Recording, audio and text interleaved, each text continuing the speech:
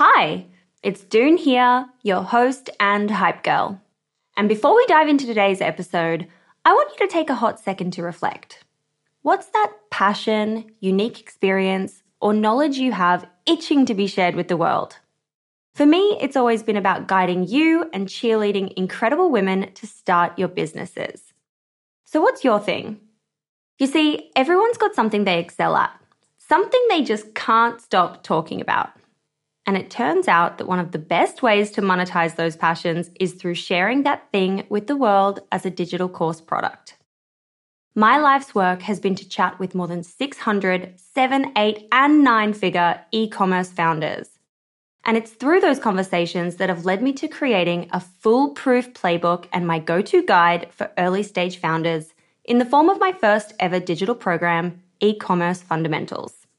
But it wouldn't have been possible without Thinkific. The beauty of this platform lies in its simplicity. Cute templates and a super easy to use editor. No coding headaches, no tech-induced stress, just pure focus on what matters most, the content. So if you've ever been curious about building a course to teach your passion, this is the way to do it. The genuine support from the Thinkific team turns it from this lonely, confusing headache into the most fulfilling and easy project. Go to the link in my show notes to get a free trial on me. This is episode 14 with Tamsin Chislett.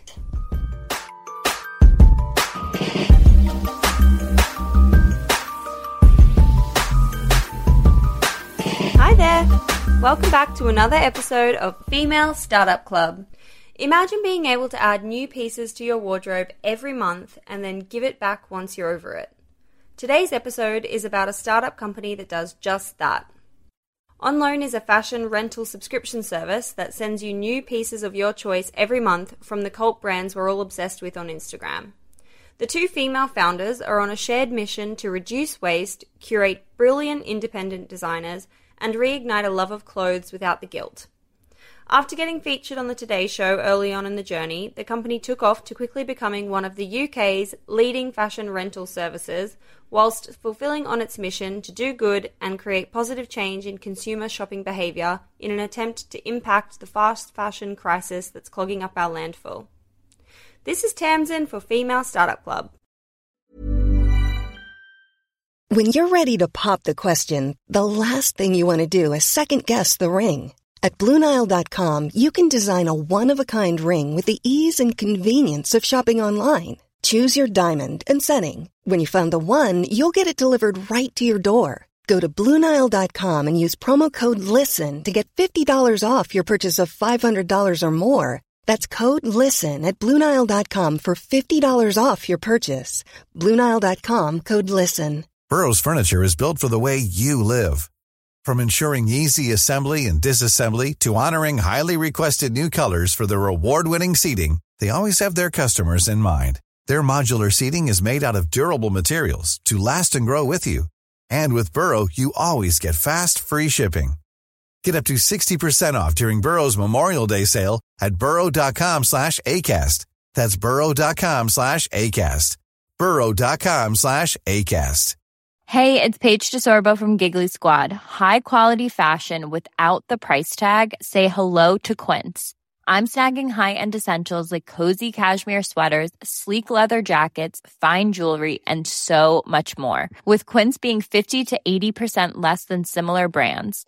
And they partner with factories that prioritize safe, ethical, and responsible manufacturing. I love that. Luxury quality within reach. Go to quince.com/style to get free shipping and 365-day returns on your next order. Quince.com/style. There's never been a faster or easier way to start your weight loss journey than with PlushCare. PlushCare accepts most insurance plans and gives you online access to board-certified physicians who can prescribe FDA-approved weight loss medications like Wegovy and Zepbound for those who qualify. Take charge of your health and speak with a board-certified physician about a weight loss plan that's right for you. Get started today at plushcare.com/weight loss. That's plushcare.com/weight loss. plushcare.com/weight loss. Hey, it's Ryan Reynolds, and I'm here with Keith, co-star of my upcoming film, If, only in theaters May 17th. Do you want to tell people the big news? All right, I'll do it. Sign up now and you'll get unlimited for $15 a month and 6 months of Paramount Plus Essential Plan on us. MintMobile.com/switch. Upfront payment of $45 equivalent to $15 per month. Unlimited over 40 gigabytes per month. Face lower speeds. Videos at 480p. Active Mint customers by 531.24 get 6 months of Paramount Plus Essential Plan. Auto renews after 6 months. Offer ends May 31st, 2024. Separate Paramount Plus registration required. Terms and conditions apply if rated PG. Onloan is a fashion rental service. We lend great clothes to women for work and the weekend and everything in between. And we do it on a monthly subscription. So our loaners, as we call them, sign up, choose one of two plans, and then receive clothes every month to wear and enjoy. And then at the end of the month, they pack them up, send them back to us, and they select new things and rent them again. And we partner with 20 amazing contemporary brands to do this, offer their clothes. And we also take care of all of the cleaning and mending and everything in-house. So we're like a fashion company, but also a logistics company, a bit of both. And in terms of where it came from, so I've had a really long-standing interest in sustainable fashion. And when I was looking around for exciting business ideas, I kind of knew that was an industry I wanted to work on. It was something I was passionate about enough that I knew I could carry on when times got really tough, which is obviously super important as an entrepreneur. I kind of knew fashion was this industry where the current way of it operating is just something that cannot last and has to change. So I, like everybody else my age in the UK, was a total Topshop addict as a teenager, spent all my weekends there. If I wanted to try a new style, I would just buy it from Topshop, wear it till I got bored of it, and then just sort of vanish into my wardrobe. And I kind of knew this was icky and not sustainable. And after a while, it just became too big a thing to ignore. So I started buying from more sustainable brands, kind of local, small producers, people who knew their supply chain well. And it grew into this real interest of mine. And so when I realized I wanted to start a business, it was an area I wanted to work on. And then I started doing some research and found out that the rental market is just obviously huge in the US. I think pretty big in Australia. I think big in quite a lot of places, but in the UK hadn't taken off at all. And it just felt like the time was right for a business like this one to really go for it. So that's what we've tried to do. And what were you doing before you had the idea to start your own business? Is this your first business? It's my first business. So most recently, before I started it, I was working with other entrepreneurs. I was working for you could dress it up nicely, but essentially it was a corporate finance house. So I was helping companies to raise investment, but specifically really early stage companies, all of which had a positive social or environmental impact. So they were tackling a sort of problem, a social environmental problem in some way. And then I would help them to raise capital from investors who wanted to make money, definitely, but investors who also were kind of committed to supporting those kind of businesses. So we're aligned with the goals of the entrepreneurs. So I was I spent 3 years there. I was helping entrepreneurs put together their investment pitches and financial models and decks and all sorts, and then managing that process of helping them raise capital. Wow, that's so cool. Did you have multiple kind of avenues that you were exploring before you got to Onloan, or was it clear that you were like, the idea is just there and that's what I'm doing? I didn't have many other ideas. I didn't have a long list and the sort of privilege of choice between them. I think it was more like a sort of a honing in on this opportunity. So as I say, I kind of I think you're meant to say that you saw the burning issue and that's why you started a business. But the truth is I just really wanted to start a business. And so I came at it from that angle. And I got to know a lot of different sectors through my previous job. I used to work with businesses across everything: health, education, climate change, housing, young people, any kind of social issue. And the one that I kept coming back to was around fashion and the fashion industry. And so it was more of a slowly closing in on the target rather than having lots of options. You must have had a really, I guess you had a really great advantage against other businesses having this insight on how to raise money. Did you have to raise money? Because I imagine your business was you would need a lot of startup capital to be able to buy into all the stock, right? So you would have had the knowledge of what's needed to go out and pitch to people. Yeah, it was going to be embarrassing if I then couldn't raise money for my own startup, having advised companies on it for a while. But as is always the way, I as soon as I started doing it myself, I realized that some of the advice I'd been giving out probably wasn't that easy to follow. I think every sort of consultant or advisor, they then go and do something themselves. So it was interesting. I kind of totally underestimated how much time entrepreneurs have to commit to fundraising. The answer is like, you just have to invent time from nowhere because you have no time. And so having sat on the other side of the fence where I'd be like, well, you should put together a really nice financial model that's got all these different layers to it and 3 different pitch decks to tailor for every audience. And then as an entrepreneur, I was like, oh my God, if I can manage to get like one basic P&L cash flow done, that's amazing.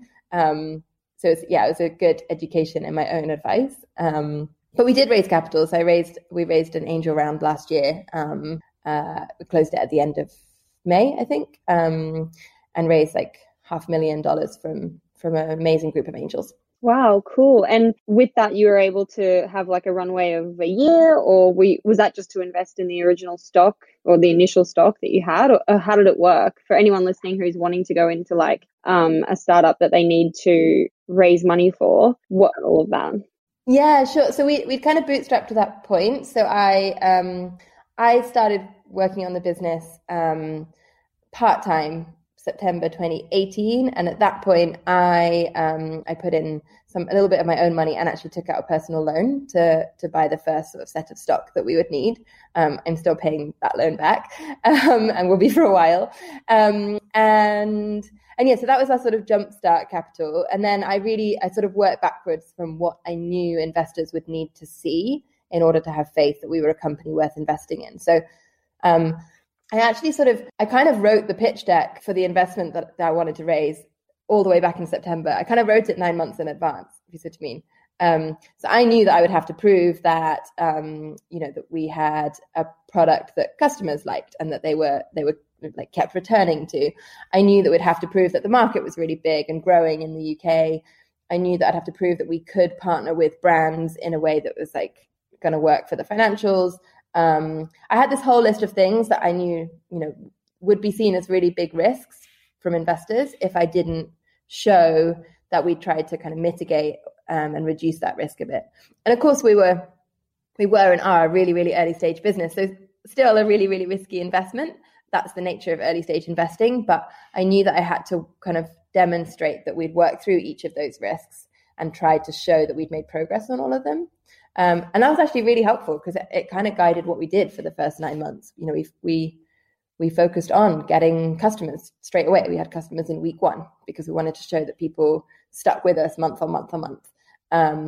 We partnered with brands really early on because we knew that we had to show that we were going to be able to build their trust and earn their partnership. So it was kind of working backwards from that pitch deck. So by the time it came to raising investment, I felt like we'd kind of done everything we could for that stage of a business. How many customers did you already have by the time you started investing, and how many brands had you partnered with, just to paint a picture of like, was it already a huge production by then? No, it was tiny.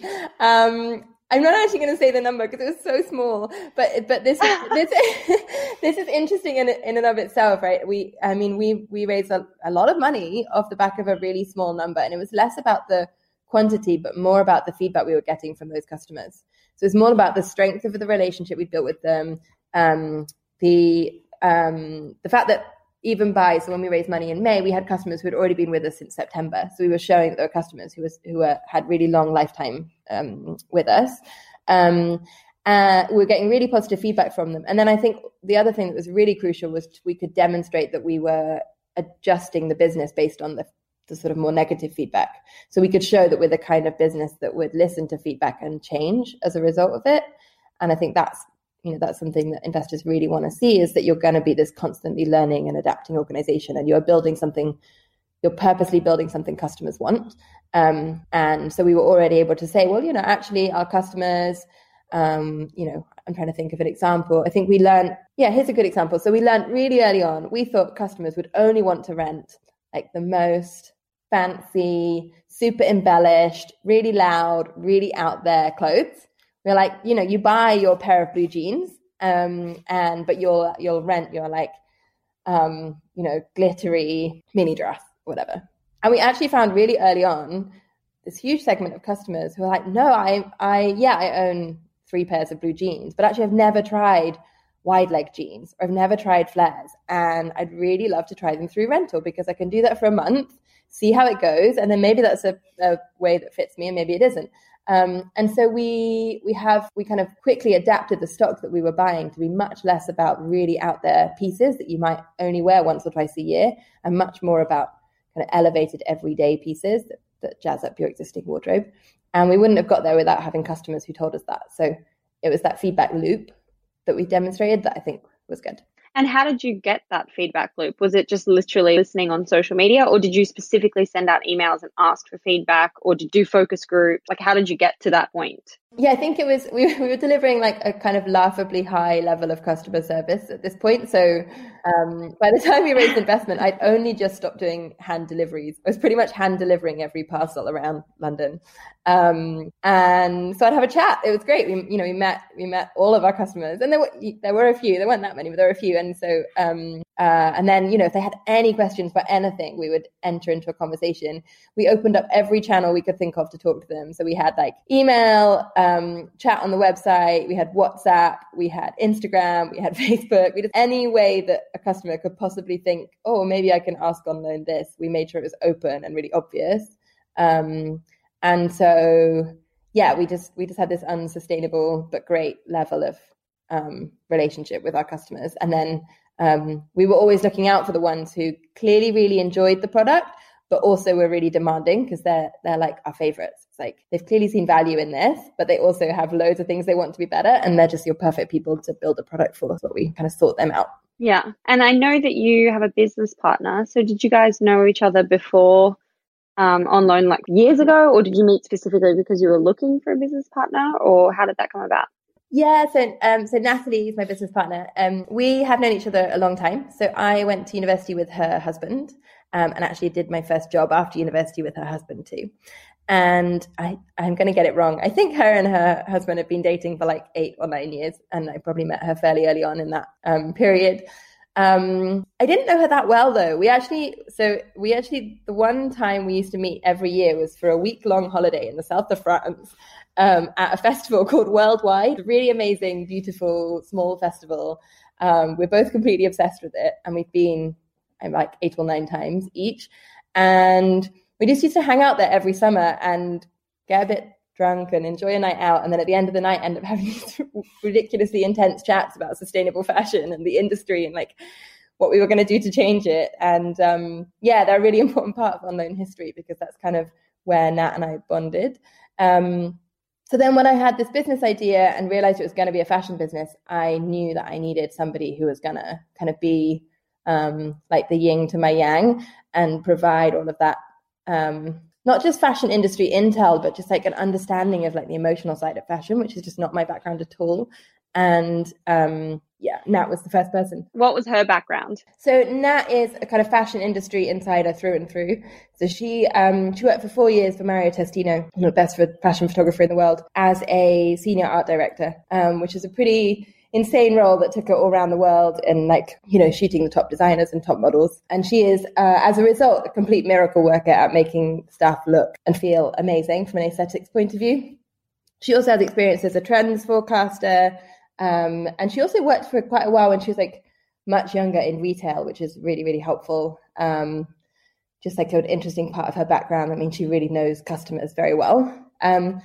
She left Mario probably 3 years ago and went freelance, and then did creative projects for brands as diverse as Chloe, Topshop, Linda Farrow, like a real high-low mix. And I think, I was talking to her a lot in that period, mostly at this music festival in France, but about how she was getting pretty fed up with the industry and the level of waste and the lack of conversation around it. And I think really questioning her role in it.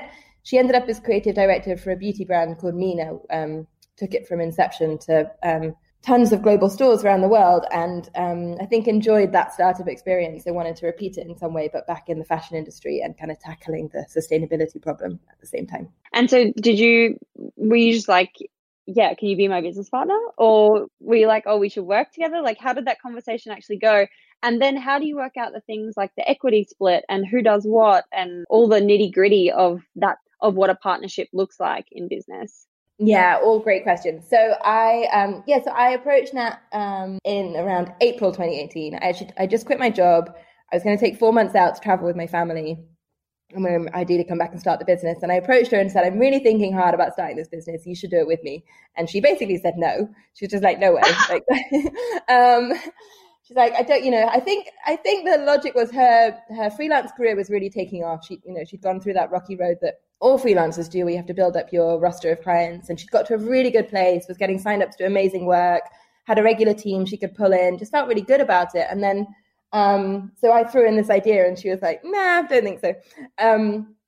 I came back from 4 months traveling and tried again. And she was like, oh, maybe I can help you out a little bit. And we started working together on bits and pieces. And then by January, as she describes it, this was all she was thinking about. This was taking up all her brain space. And so she knew she had to be in. Ah, amazing. That's so cool. And then when you guys started working together? So the split of labor between me and Nat has always been really obvious. And that's been one of the real pleasures of partnering. We have completely different skill sets, like to the point of hilarity sometimes. So my background is all business, strategy, analytics, data, numbers, Excel, like building financial models. Just anything where it's like number-based, data-based. And then Nat is entirely aesthetics and emotions and feelings and brand and marketing and how you put a sort of brand values into images, which is just like, to me, it's like magic. I have absolutely no idea how she does half the stuff that she does. And I think vice versa. And so, it's been a real treat. I think we didn't realize when we started just how much of an asset that was going to be, that we were such different people. It definitely comes with challenges because you do have to make sure that you understand each other. And so, we had these like kind of funny meetings at the beginning where I would like walk through a financial model with her and she'd just sort of nod and smile a bit. And then me like, Tamsin, I have no idea what you're trying to tell me. Could you just get to the point? And similarly, I would send her something. I built our first website myself on Shopify, and I'd send it to her, and she super politely would be like, I think we just need to make a few changes, and then would basically redo the whole thing because it looked a total mess. And I just couldn't see it visually. I don't see the same thing she does until she's done it, and then I realize it's so much better. So the division of labor has always been really clear. I think we overlap on a few things. So sort of buying, which is probably the one where the mix between kind of aesthetics and trend forecasting and my sort of data and analysis come together really nicely. And then obviously anything internal, so anything to do with building our team and how we want to run the business, it's all joint. But otherwise, it's kind of me on operations, product. Nat does everything aesthetic and the way that the brand looks and feels. All of our image photography, which she's amazing at, and then kind of liaising with our brands as well, because she puts them at ease. And then we work together on anything internal, so team related, and we work together just about on buying, although Nat is doing more of it these days. But it's always felt really natural what the split is, and also I think really helpful that we don't step on each other's toes very much. We both have a lot of respect for each other's domains and what we're both good at. And I think, that can be a source of tension in founders when their skills overlap a lot. And mine and that, sometimes we feel like they barely touch, let alone overlap. So it's been really useful in that sense. And I imagine from your past work in that kind of investment space and seeing what the struggles were between founders, you would have been able to preempt and like dodge those bullets that other people experience. Yeah, there were definitely some on my mind. So I knew we needed to nail the equity split long before we got investors involved. We have signed up to what we call it's called like a founders agreement, which basically like specifies certain things about the way we were going to work. We also had a chat really early on about company values and which ones we were super aligned on and where we might think differently about things. So we had a lot of those painful conversations really early.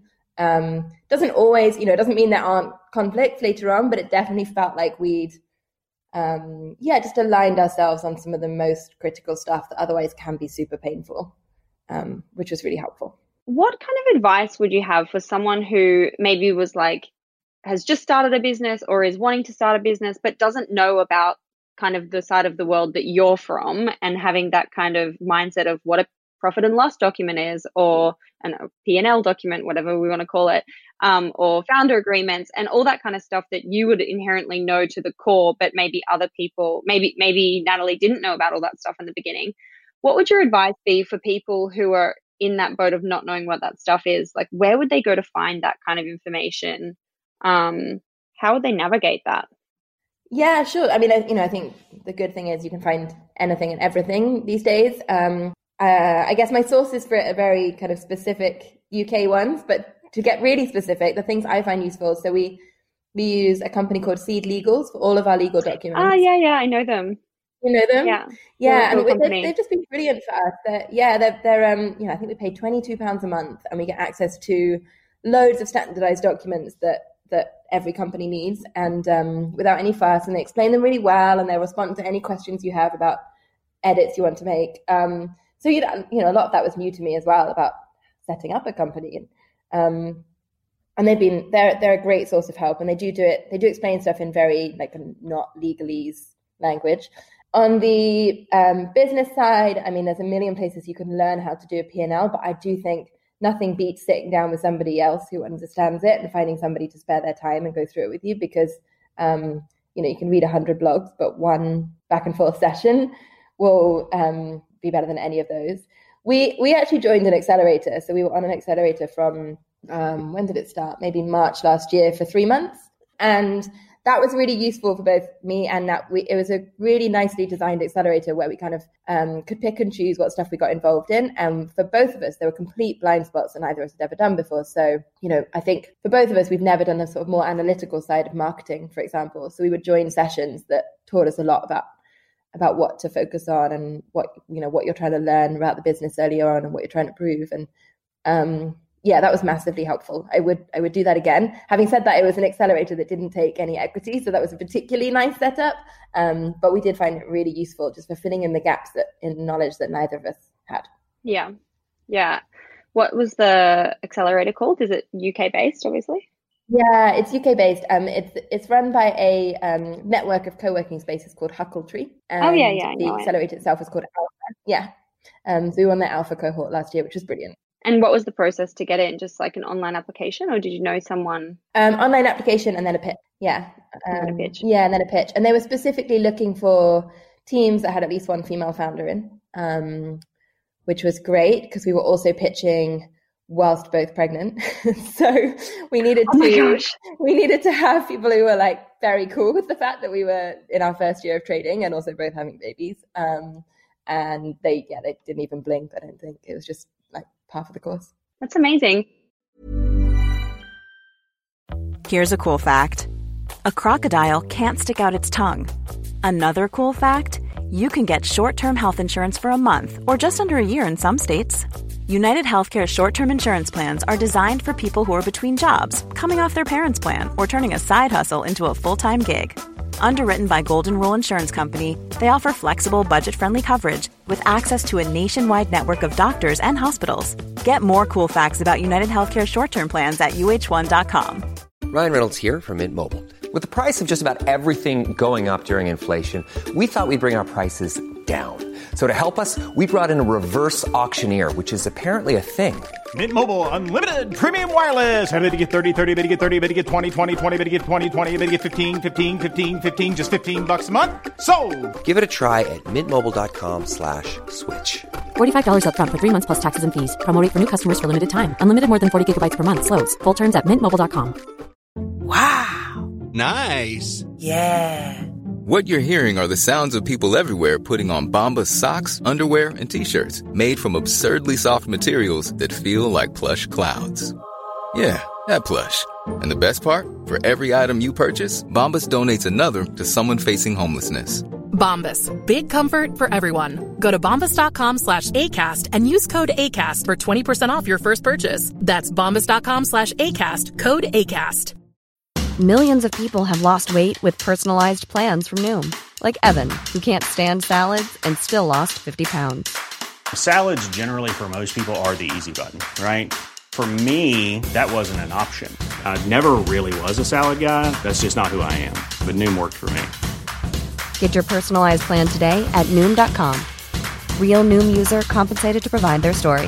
In 4 weeks, the typical Noom user can expect to lose 1 to 2 pounds per week. Individual results may vary. Hey, it's Ryan Reynolds, and I'm here with Keith, co-star of my upcoming film, If, only in theaters May 17th. Do you want to tell people the big news?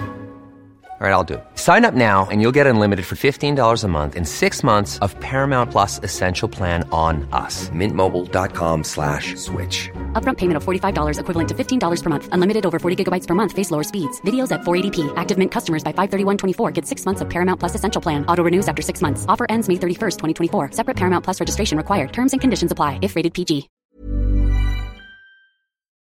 I wanted to switch focus a little bit and talk about how you really put together your launch plan and what you did around your marketing in the beginning to get your initial first lot of customers that you got before you were doing your fundraising round, and then kind of how that evolved with the money that I imagine you were also able to put into marketing and that kind of thing. Because obviously being just over a year in, it's a really nice kind of period to see that like initial scrambling marketing kind of thing, and then that flourish into marketing with actual budget. Yeah, definitely. So we've never had a launch, and we still might have one at some point. We noticed that with a lot of tech startups, they'll tell you that they started in a certain year, and then you go and find their legal documents, and they actually started like 3 years before, and just they spent the 3 years figuring stuff out, and then they launched looking all amazing. So stay tuned. We might launch in like 2021 or something. We had customers before we had absolutely anything else. I was really committed to that's where I wanted to build the business. I wanted to start with the customers. I guess what you'd call the launch was the very first thing I did, which was pretty much call up 10 of my friends and say, I'm going to buy you something nice off Net-a-Porter, and you're going to pay me some money. I'll give you the thing. You can keep it for a month, and then you have to give it back to me. And they're like, that sounds weird, but okay. Do I get to choose anything? So we started with that and found the first 10 customers literally by doing that. And then they kind of spread the word to other people once they got into it. And, I'd say the first sort of 50 customers were all word of mouth, just saying, oh, my friend's doing this thing and you should try it out too. We then, probably the next wave of customers came through Instagram, and we were lucky enough to be found by a few bloggers who wrote about us, and they were particularly tapped into the kind of sustainable world, in particular kind of sustainability, but people who still love fashion. So they're desperately trying to square that circle of like, I love clothes, but I want to live more sustainably. And happily for free, these bloggers were just really nice and liked the product. So they wrote about it. It wasn't a partnership we did. We just got lucky. And then since then, marketing strategies evolved tons. I think customer referrals and word of mouth is probably still the main way that we grow, which is great. Do you have a referral scheme built into the website? We do. It's laughably manual in the back end at the moment. It's still extremely scrappy and painful for us to do, but we do. So we have an ongoing forever deal that gives both the referrer and the referee a discount if they bring new people in, which works really well. And we've had some people really run with it, bring on 20 customers just themselves. It's like one of the really nice things about fashion rental business is that the kind of the spark for a customer to welcome somebody else in is built into the product, because our customers wear great clothes, and then, as always happens, somebody says, where'd you get that from? And then they say, well, actually, this funny thing, I've started this thing called Onloan. And we are new and it's a new service and it does take a bit of explanation. And so that moment between two women is really important. And we just try and kind of amplify it as much as possible. Wow. And so on in terms of performance marketing, do you also do things like Facebook ads, Instagram ads, Google, doing all that kind of stuff as well? Yeah, we do. So since we started in January for the first time running Facebook and Instagram ads, we hadn't done anything till then. We have now stopped them because of the coronavirus situation, which we'll probably talk about a bit. So it actually only ran for a couple of months. But we were learning lots about what works and what doesn't. Obviously finding that Instagram was much better for us, given our kind of premium targeting and it being all about fashion. Finding our way around retargeting and like different content for different groups. But to be completely honest, we were at the very beginning of the learning curve for that channel. And And instead, it's really been more about, customer referrals, PR. So we've been really fortunate with PR. We have great connections and we've made the most of those as much as possible. So we've had quite a lot of national press, which has been major for us. And then we were just about to start as well, a kind of offline strategy in real life, sort of like trunk shows, but glammed up trunk shows. And we were just planning it all and ready to do the first one. And then the lockdown hit. And so we will pause that until later. But we're really confident that you just need to get our collection of clothes in the same room as some women and be like, you only have to pay X amount and you get to borrow these for the month. And just the magic of that is really great. And so we definitely want to do more of that once we're all allowed out again. Yeah, absolutely. I experienced my first, I guess you could call it a trunk show experience of renting something. And I couldn't actually find something that I wanted in my particular size, but I came across the one that's currently in Selfridges.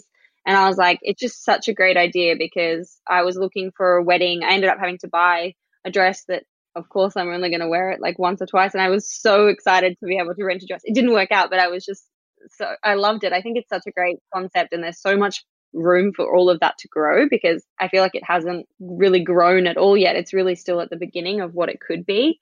I was wondering if you have any challenges, like in the beginning when rental services came online. I think I listened to a podcast with the Rent the Runway founder, and she was saying one of the challenges was getting brands on board with having rentals of their clothing.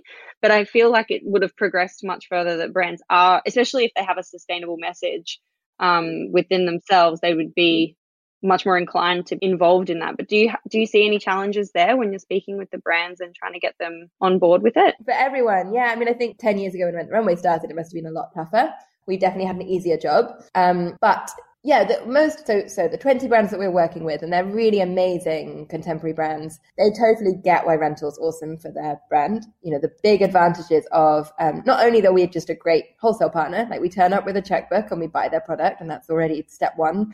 But also we are introducing them to a customer who probably hasn't tried them before. And we track this. So we ask our customers whether they're trying a brand for the first time, and more often than not, they are. And so that's a customer who maybe now or maybe in the future will be able to afford to buy these brands outright, but has chosen not to now because it's at the premium level, it's a big commitment. And so to have the ability to try it for a month and, feel the quality, experience it in their wardrobe, enjoy it, realize how great those clothes are, is just really valuable for acquiring customers. I feel like you've said everything and summed up everything that I personally feel and have thought. It's like you've really tapped into the human behavior of all of this. That's good to hear. I mean, we it's what we hear all the time. We thought that, I thought that sustainability would be the biggest reason people would rent. And it is a really big reason. And it's very much a driver for the UK market in particular, I think.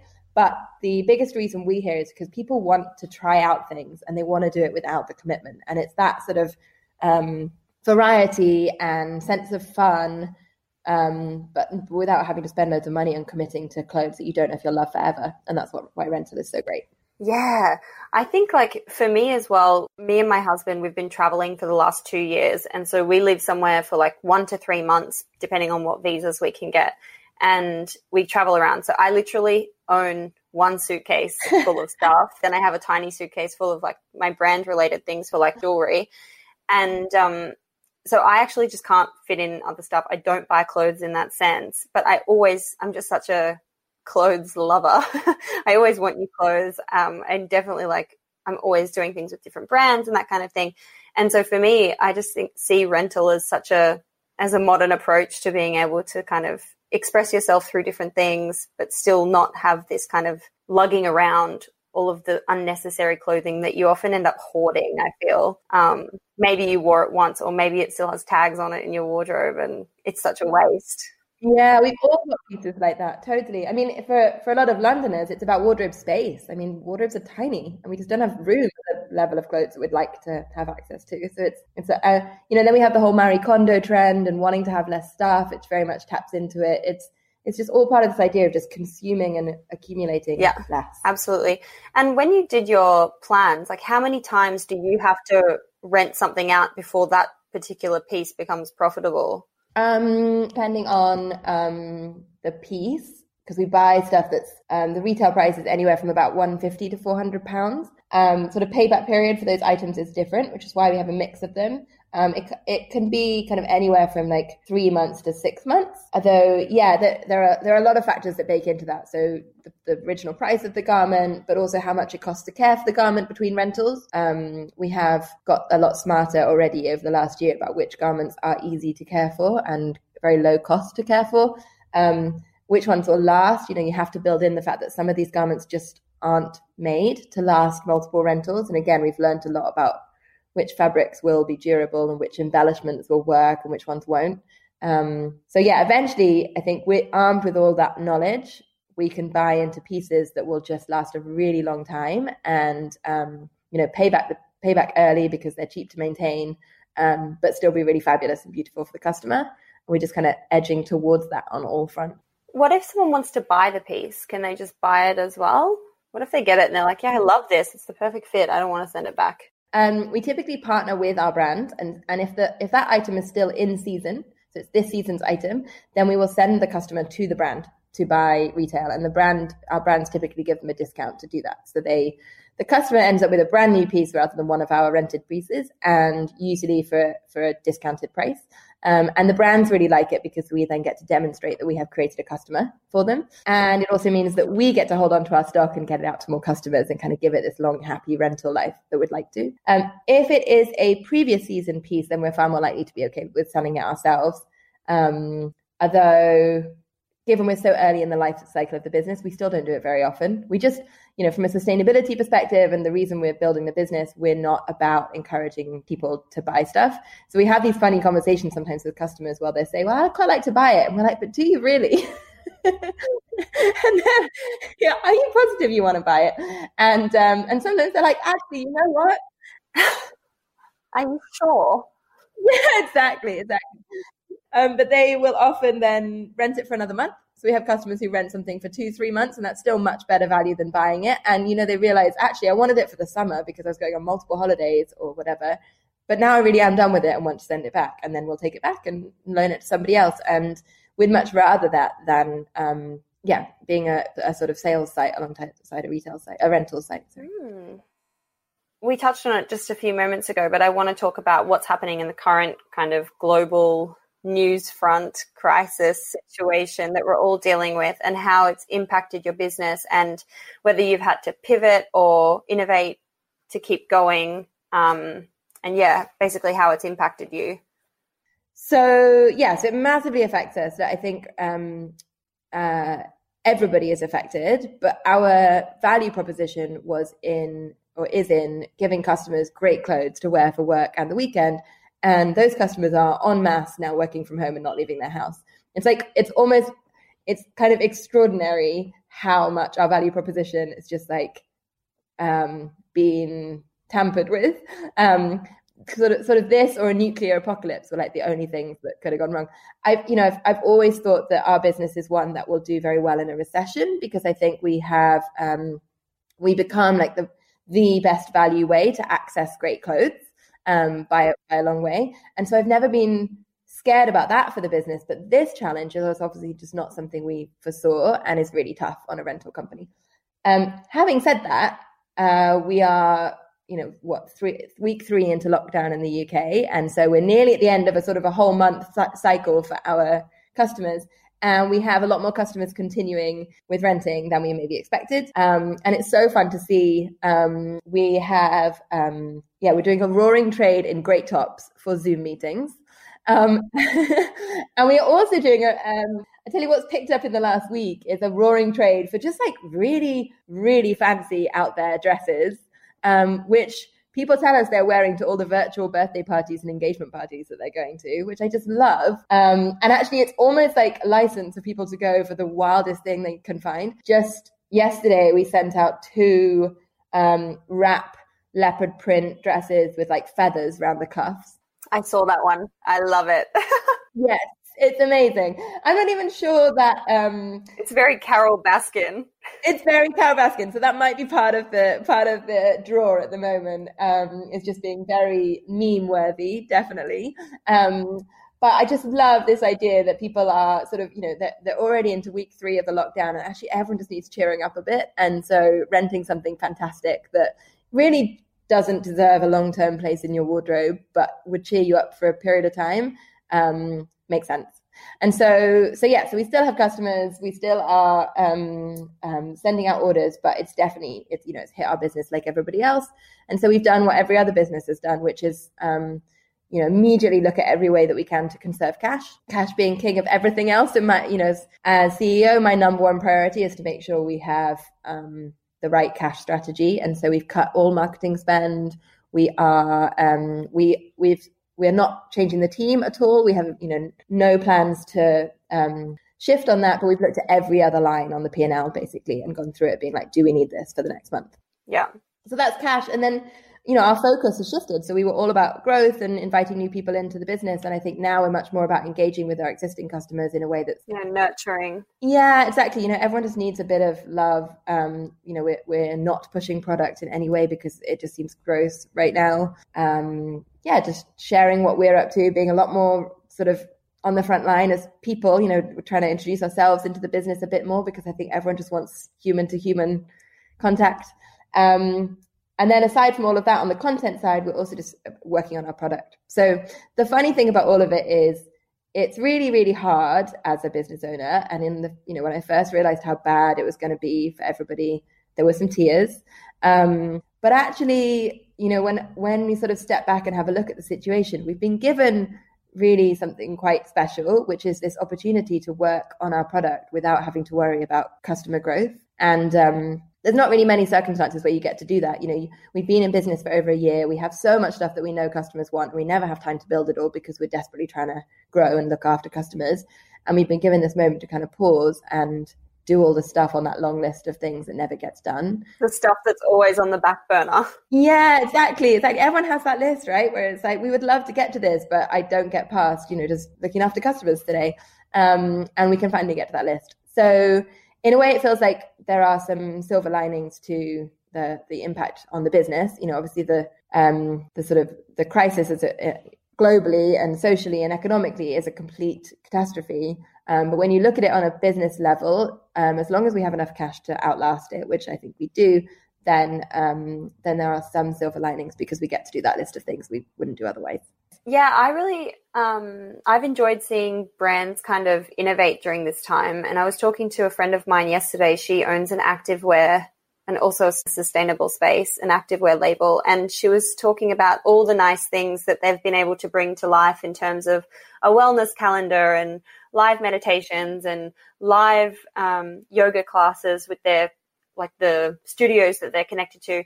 And we were talking about how beautiful it's been for her to bring the DNA of the brand to life so that people can really feel what their community is about and the way that they knew it was, but now it's like super extreme.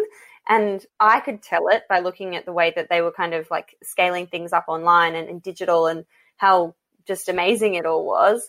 And I think that a lot of brands have this nice opportunity now to be like, yeah, this is who we are and this is what we're about, rather than taking that backseat approach. And it's been so nice to watch. Yeah, I totally agree. I mean, so we introduced a new type of email called the Loaner Digest, which goes out on a Sunday and just like pulls together all of our recommendations from the team for the week. And, it's a mix of like the usual sort of podcasts and books and things, but then things like where to buy your best CBD oil in London. Just all sorts of stuff that has become, part of our lives over the last few weeks.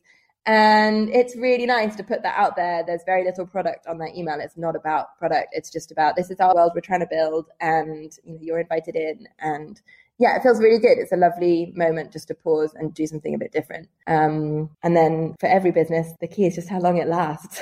So, a few months is fine. If it's 18 months of serial lockdowns, then everybody's going to have to rethink everything. But that's okay too. The other thing about coronavirus for us, though, is it's having this massive, massive impact on the fashion industry. So many businesses have not only shut now their retail stores, but also their online operations in the fashion industry, that it's going to have this huge knock-on effect on the whole supply chain. And it's really interesting from a customer perspective because people really aren't buying very much at all. I was reading an article in Quartz this morning where they had a lovely or just powerful quote from a Chinese consumer who said, "The virus has suppressed my passion for shopping." And we are going to end up with this whole season, if you like, where loads of customers have not bought any new clothes. And I'm super optimistic that people will get to the end of that season and look back and be like, oh, I saved a lot of money. Yeah, exactly. It saved a lot of money. I've got no extra stuff in my wardrobe. I'm going to wear last year's summer clothes for the last few weeks of summer, whatever it is. And will just be a really interesting moment of us all sort of being forced into this lower consumption model by nature of where we are and supply chains being disrupted. And I think will encourage a lot of us to just pause and say, well, actually, maybe I prefer this lower consumption model. Maybe this suits me better. It's better for my finances, but it's also, and better for how tidy my house is, but also better for my mental health. It's being forced upon us. But could have quite a long-lasting impact, I think. Yeah, I'm also wondering what the impact will be on things like Fashion Week, because obviously Fashion Weeks are going to be cancelled, this kind of thing. But I was talking to a friend of mine. I was in Paris during Fashion Week, and we were discussing, Fashion Week starting to change. It feels like it hasn't really innovated. And then I started seeing some influencers before Corona hit talking about how I can't remember who it was, but it was one of the big influencers. She was having a conversation on her Instagram about how she was a bit tired of Fashion Week. She was tired. She'd been doing the circuit for 10 years. It's like a long time of travel. It's exhausting. And she was talking also, she's disappointed that brands hadn't kind of evolved, and it's really the same thing on repeat. And then I was talking to my girlfriend about it, and we were saying, like, how long does Fashion Week continue in the way that it is continuing? These huge, extravagant events that are so wasteful, encourages like a ridiculous amount of travel for everyone around the world congregating on these cities. And now with this happening, and the next, probably for the rest of the year, the next two, like the June resort season and September seasons, will probably not happen, I imagine. And it will be interesting to see if it forces someone to come in with big pockets and innovate and do something crazy, maybe digitally completely, and like overthrow the whole thing, or if it will go back to normal next year. I'm really interested to see what the impact is there. Yeah, I feel like we're at the moment in the peak of that feeling of disruption, like everything's being thrown up in the air, and we don't yet know whether when it falls down it will look a little bit different or completely different. And at the moment all we can sense is that feeling that it's all been thrown up in the air, and it's just like very hard to predict how much will resettle where it was. We've been speaking closely to all of our brand partners, and one thing that struck me is they are all assessing their September orders, so their autumn winter orders, and they are preempting a lot of their wholesale partners not being able to take on the order that they thought they would. So they're trying to avoid cancellations. They're sort of thinking about that in advance and working with the suppliers to see which haven't gone into production yet and might be cancelled, etc. And we've had word from quite a few of them that they are reverting to twists on styles that they've done before that were really well loved the first time, that are easier for their supplier to put together. Sort of reverting back to old season classics. To me, it's just this hint at a sort of new way of thinking about newness, like in season and hype and trend that's going to get blown apart, maybe, because actually you'll have brands that will bring back older styles, realizing that they were great and are still great, or you'll have brands that really hone in on a particular shape but deliver it in different fabrics every season. You'll have less of that kind of, here's a whole new collection that I created from scratch, because it just won't fit into the calendar. It just won't feel right anymore. And obviously from a rental business perspective, we're delighted about that, because our whole philosophy is great clothes are great clothes. It's not about whether they're this latest season or not. You can enjoy them for a really long period of time, provided they're looked after properly. But it's going to be so interesting to kind of see the brands being forced to accelerate some of that thinking as well. Yeah, absolutely. It's going to be very interesting to watch what happens next. So usually at the end of every episode, I ask every woman to kind of a quick fire round of questions. There's 6 of them. You've probably seen or heard them on my Instagram or the podcast already. So what's your why? My why. So I am here to build a business that gives women a way to enjoy great clothes whilst also consuming less. And I want to do that as part of an even bigger conversation about humanity and how we all need to consume less, but hopefully can do it in exciting and innovative ways that are still full of joy. I think it was, I said this is quick fire, but then I always have some comments here. I think it was you that actually said before we started recording how you also want to make sure that when your children grow up, they are able to be like, yeah, I can see that you made a difference and that you were working towards something. And I think that is really important. And it's something that my husband and I talk a lot about. We recently stopped, well, not recently, it was probably last July, but we stopped eating meat because we were like, okay, we travel a lot and we do a lot of things. So if there's just one aspect that we can start making a difference in our footprint, what can it be? And it just so happened to be stopping eating meat. But we were also in that same thought process of when we bring other little humans into this world, we don't want them to look back and be like, God, you guys were shit. Like, you did nothing. Yeah, totally. I mean, yeah. I already get side eye from my toddler. Only going to get worse. No, it's definitely true. My boyfriend is vegan. We're pretty vegan at home. I haven't quite made it there yet, but my excuse is that I had to grow 2 babies, which I just don't have the nutritional knowledge to be vegan and grow babies. But yeah, we are also very much trying to make choices that make sense for the future, and that we will be able to look our kids in the eye and say, yeah, these are the choices that we made. Definitely. Yeah. Number 2 is, what's the number one strategy that made your business pop? And this can be sort of like the examples that I've given in the past was I saw an interview with this woman and she was talking about how she got a piece of press it was about the company was Dame Sex Toys, and she was talking about a piece of content that was written about the brand in the New York Times. And basically she said that didn't really drive any traffic at all. But at the time she boosted it on Facebook, and she's like, we got more sales in that day than we did in like a month because people saw the association, and it was before Facebook like didn't ban things like that. And so that's the example that I usually give of just something random that sparked like ton of new sort of eyeballs on your company. Yeah, sure. I mean, so there is one week that's the week that I have to pick, but it was a kind of combination of factors. So end of November last year, myself and my co-founder were both back in the business full time, having both left to have babies and come back. We were kind of in the swing of things, finally getting in our groove again of getting a lot of stuff done.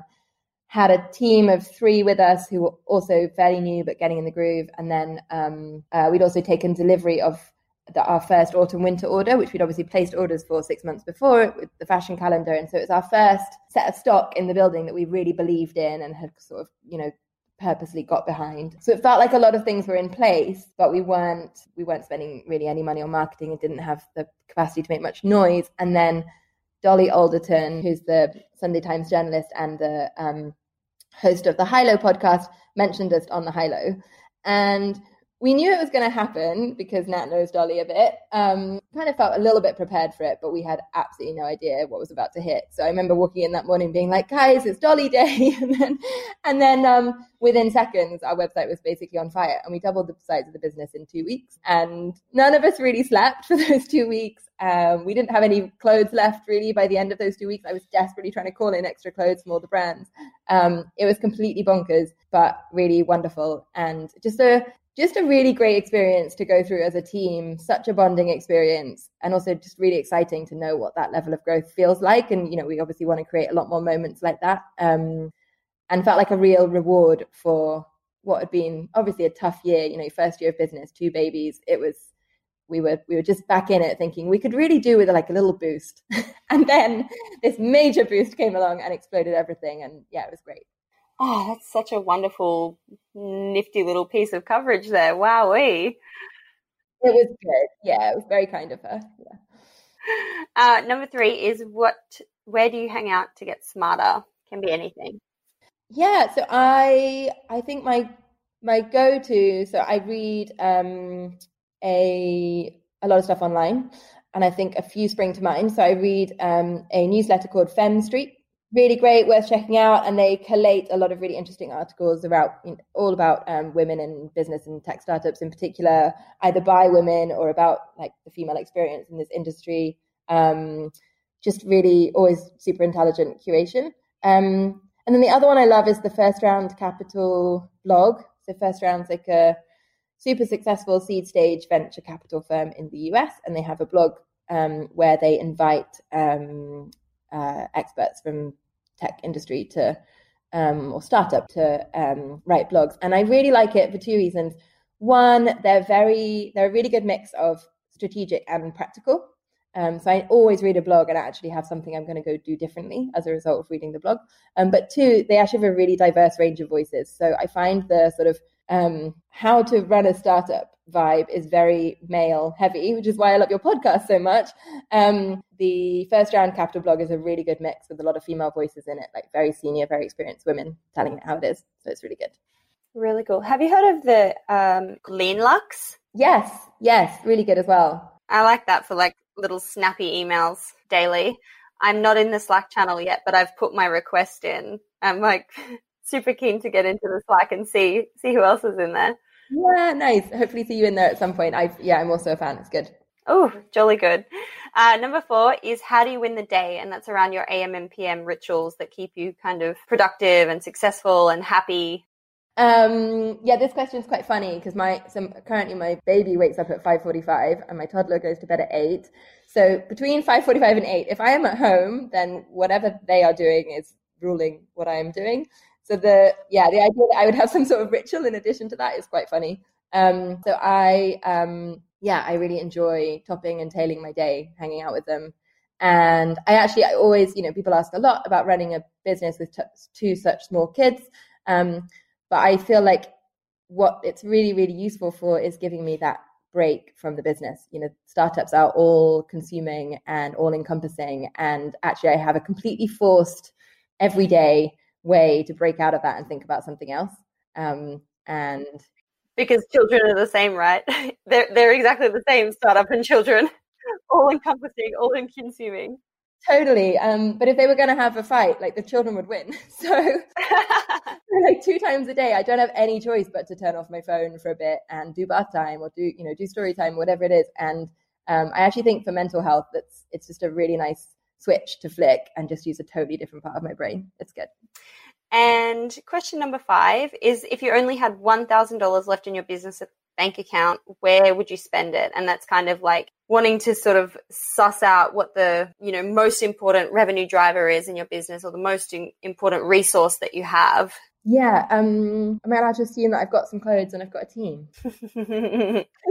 Because otherwise I'd need to buy some clothes just to be able to lend some out. Or, but yeah, with those 2, if it was today, as we are now, and I had £1,000 left, I would use that money to give 3-month subscriptions to 100 or so really awesome people. Not necessarily kind of solely Instagram style influencers, but just like impressive people in their field who are looked up to, who have a busy, eventful social life, who will talk about the clothes when they're wearing them.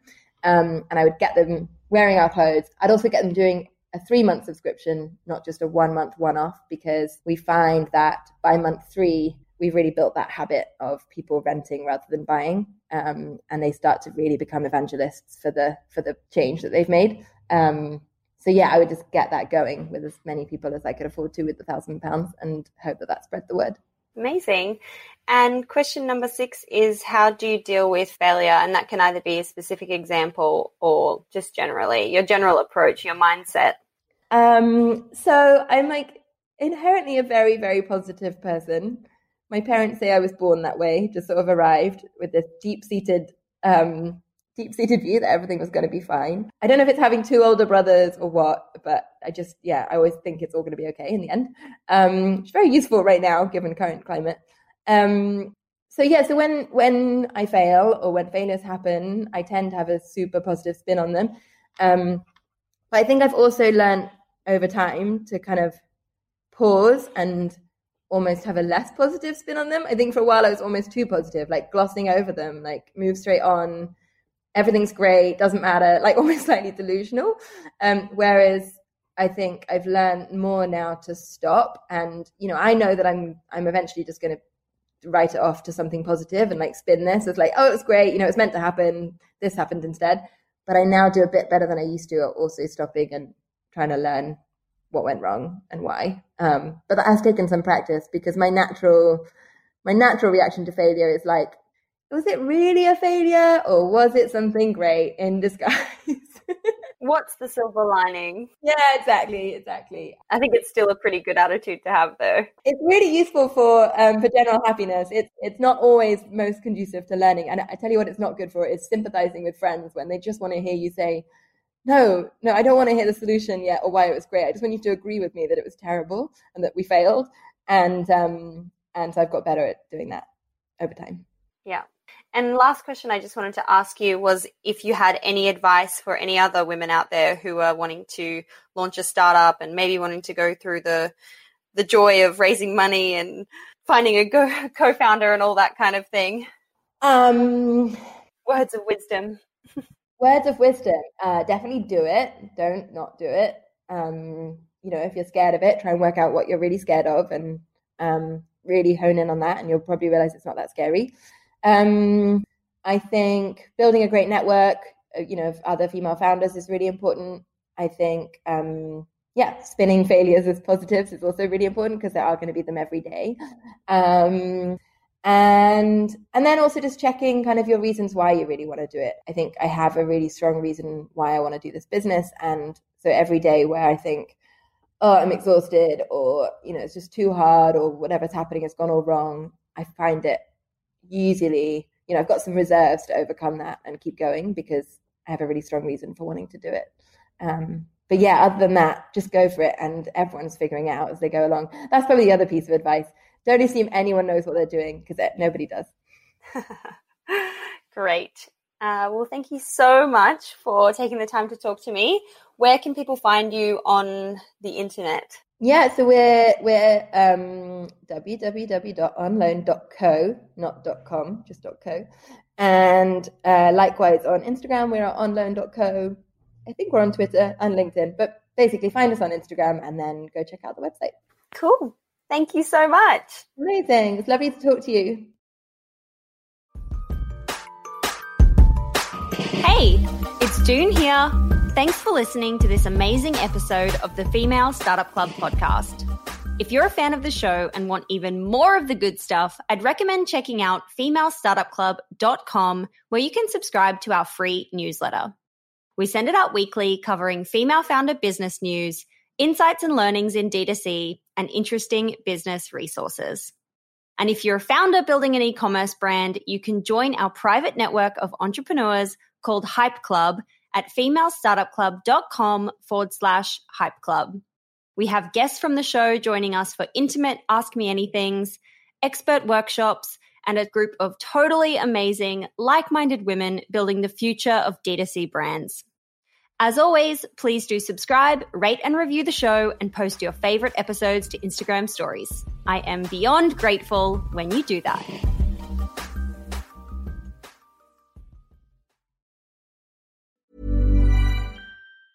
Mom deserves the best, and there's no better place to shop for Mother's Day than Whole Foods Market. They're your destination for unbeatable savings, from premium gifts to show-stopping flowers and irresistible desserts. Start by saving 33% with Prime on all body care and candles. Then get a 15-stem bunch of tulips for just $9.99 each with Prime. Round out Mom's menu with festive rosé, irresistible berry chantilly cake, and more special treats. Come celebrate Mother's Day at Whole Foods Market.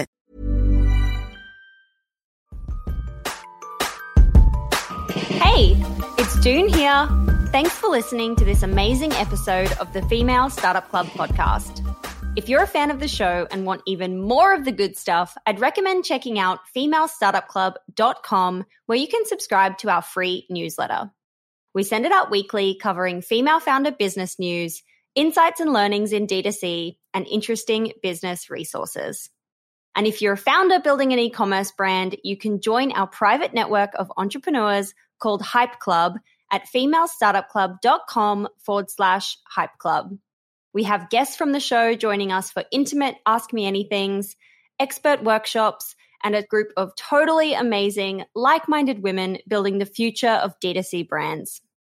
As always, please do subscribe, rate and review the show, and post your favorite episodes to Instagram stories. I am beyond grateful when you do that.